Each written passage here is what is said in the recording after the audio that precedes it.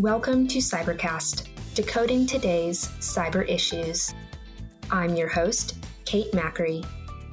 This special episode looks back at our Women Tech Leaders event and how women in federal IT are working to solve the cybersecurity workforce shortage. According to the Cybersecurity and Infrastructure Security Agency, there are upwards of 500,000 unfilled cybersecurity jobs across public and private sectors, which CISA deems a national security risk. Last year, CISA and the Department of Homeland Security's Science and Technology Directorate awarded the Critical Infrastructure Resilience Institute $2 million to train the next generation of cybersecurity professionals. In June, U.S. Senators Maggie Hassan and John Cornyn introduced the Federal Cybersecurity Workforce Expansion Act to the Senate. The bill would establish a cybersecurity apprenticeship program at CISA and the Department of Veterans Affairs. At Government CIO Media and Research's Women Tech Leaders event in July, women cyber leaders said women are better positioned than ever to launch successful cyber careers. Danielle Santos, who is the communications manager for the National Initiative for Cyber Education at the National Institute of Standards and Technology, said her job revolves around encouraging women and minorities to pursue cyber careers. I think one of the main ways we can reinvigorate this group is really demystifying, focusing in on how we can demystify what cybersecurity looks like and harp on the different skills that are appreciated and can be very vital to a cybersecurity career. Because I think once we start making those connections, more and more women will see how they can be productive and be a valuable asset to the cybersecurity space. Michelle Tuggle, a principal security analyst at Okta, said women bring a unique skill set to cyber that is otherwise missed or overlooked. Especially for women in the cybersecurity arena, we have a level of intuitiveness that is kind of unspoken, but we know it's there. But I think as we move into the cybersecurity workforce and into those spaces, we bring that intuitiveness with us and that holistic approach and the ability to merge the two. Santos said, sometimes all it takes to prompt someone to pursue cyber is a conversation. By being able to define those roles, it helps people understand where they might fit into the career. And based off of the framework that we've built, we've been able to see these tools that people can use, things that help people navigate through their career in cybersecurity, and shows them if they're going to start in one place, what might it take to get to the next role in my career and advance in my career and build up my skills. So I think that's kind of how it's being used in a positive light to help people understand their career path and get into it. Jyothi Dugar, CISO for the Center for Information Technology at NIH, said cyber requires soft skills, not just technical skills, something women tend to be pretty good at. It doesn't require you just to have the technical skills. It's actually everything else that you bring to the table, your soft skills, your ability to multitask, to problem solve. Especially if you're a working mom, you're already problem solving on a daily basis, probably 24 hours a day. And you're also multitasking. And then you kind of have to do that. So it's the same thing in cyber as well. But it's also your other creative skills. If there's a problem and there's really no easy fix to it, moms and women in general are just wired to just, okay, well, let's see what else we can do. Let's just let's just figure out and then how to solve the problem in an amicable way, to collaborate, to work with each other, not, putting each other down. But also, I was actually going to tie cybersecurity with marriages if you and relationship development, because it's all about building those relationships. Communication, as Michelle said, is key in a relationship, right? You have to be able to communicate your needs and wants. It's the same thing in cybersecurity. It's not your personal needs that you're communicating, but you have to communicate the value of cyber to other stakeholders that may not quite understand. And you have to work with them. You have to collaborate with them. You can't just say, well, I don't like this person, so I'm just not going to worry about them. You kind of have to work with a variety of different roles. So it's very unique in that aspect where you get to work with all kinds of stakeholders. You're not just stuck with just your own manager or that pipeline. You have to be able to work with different kinds of people, different mindsets. Sometimes to work with adversity and be able to, put it all together. So if you're really good in relationships and relationship management, you're going to be good in cybersecurity as well, because it involves the same type of skill sets. Tuggle echoed Duggar's point. Because cybersecurity is all about identifying threats and vulnerabilities, relaying those to management, and then tackling the problem, communication skills are vital.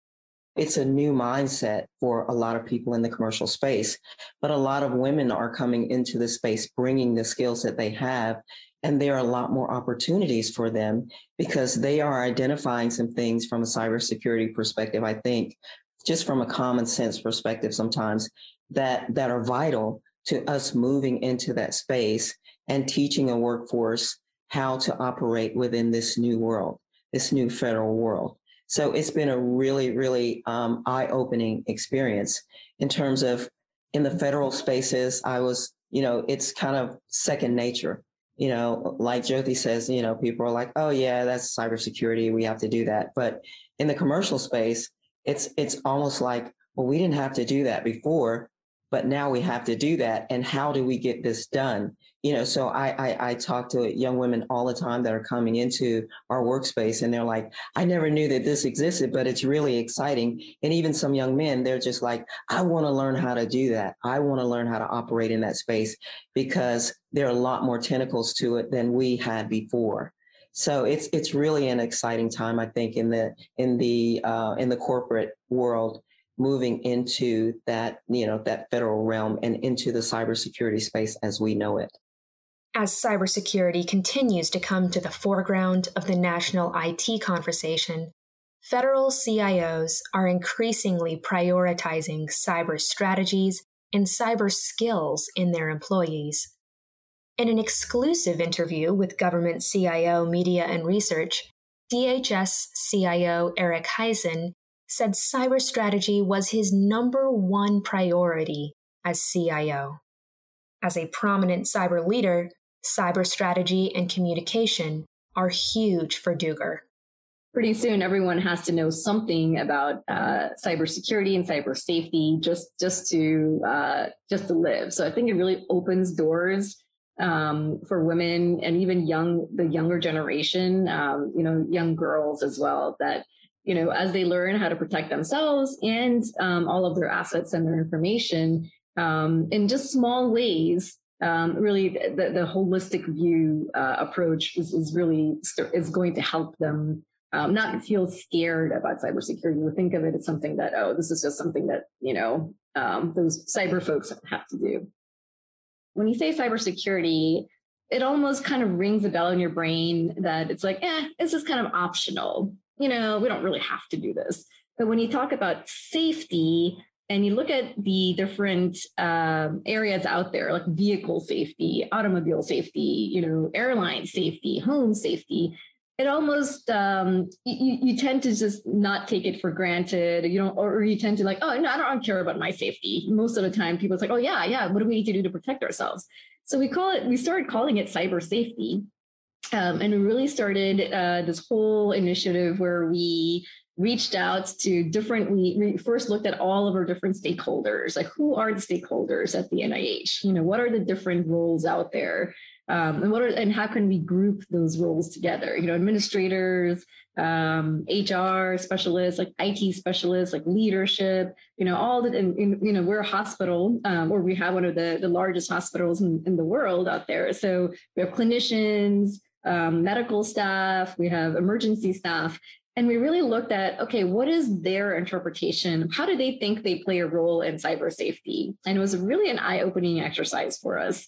Not only their role in cyber safety, but also what are their pain points? How can we understand their pain points and not take that for granted? And then how can we help them determine, how can they do their job more securely so that they can protect their data and they can protect what they're trying to do? So we're not trying to create roadblocks or just add some more complications to their existing lives, but what we're actually helping them do, or our goal was to help them realize that everyone plays a role in cyber safety. It wasn't just like the IT staff or the security staff or the CIOs.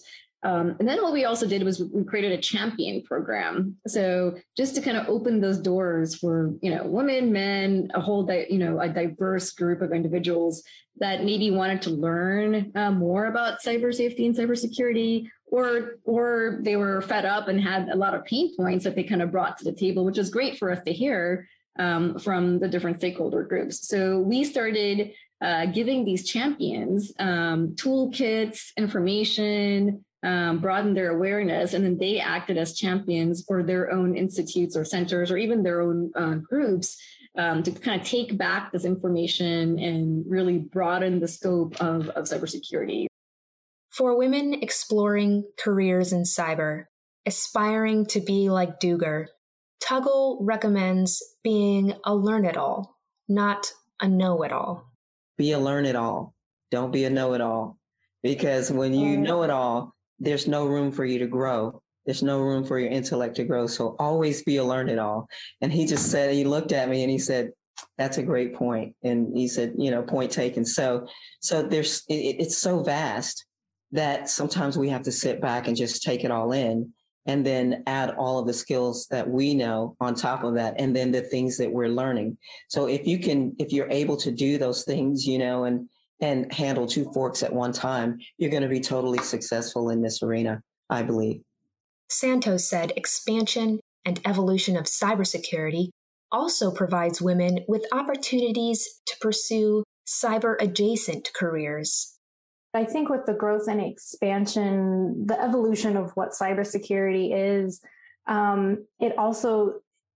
it helps provide women more of an opportunity to get involved through related areas that they might be interested. So maybe they're not specifically interested in cybersecurity or cyberspace area, but maybe they're interested in AI, and AI definitely has components that will have need for cybersecurity. Maybe they're interested in privacy, which also has a security component to it. So I think as we become more of a digital space, we're going to see more and more opportunities for these overlaps in security and overlays of security into areas where women are already having really amazing careers.